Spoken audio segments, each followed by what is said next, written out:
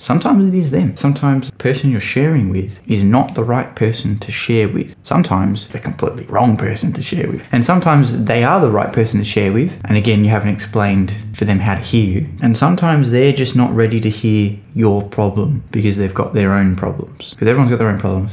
Everyone's got their own crap going on. And to heal from our problems, we need to voice them into the world, to know that we aren't going to be, that it's okay to feel these ways, to know that we're not broken and crazy and all the things that come with our brains and making up these meanings in our life. So you need to have the right person to share with as well. So maybe they're not the right person to share with. Maybe they're not ready to hear the things that you're sharing.